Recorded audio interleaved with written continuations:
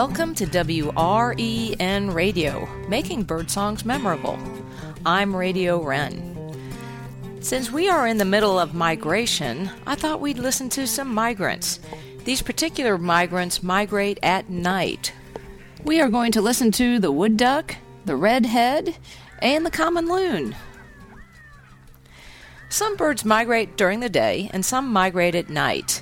The advantages of migrating at night is that it's cooler, there's usually fewer predators, and the air is a little more calm. Now, these are birds like waterfowl and songbirds that have to flap to fly, as opposed to the birds that soar and ride the updrafts or maybe the ocean currents. Those birds usually are the hawks and the eagles, the big birds that soar. But today we're doing some waterfowl. Now, ducks generally aren't big songbirds, but you can hear them when they fly, especially the wood duck. This is a beautiful little bird. He's got a kind of a funny crest. It looks like it's going off the back. Both the males and the females do. And you can see this when they fly by. So when you see a duck, look, that's flying in the evening. Check to see if it's kind of a small duck. It's not a big mallard. Check for that square head and really small beak.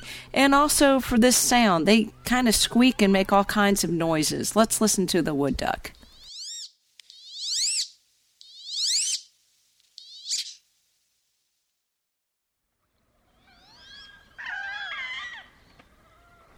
It doesn't really sound like a duck at all, just a little wheezing.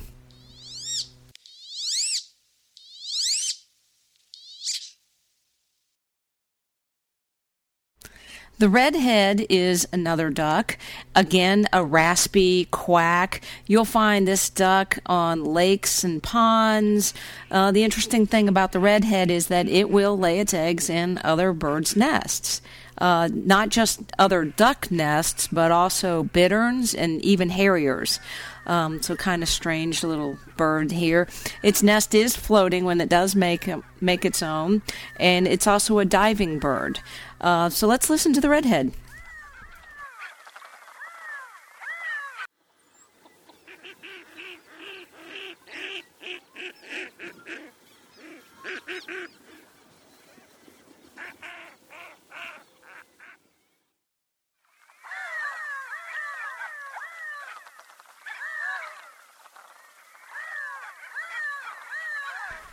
The redhead sounds kind of like it's mewing there towards the end. Okay, let's go to our last waterfowl, and that's the common loon.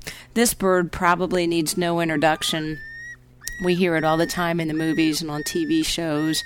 And that famous call of the loon is the male loon. Let's listen in.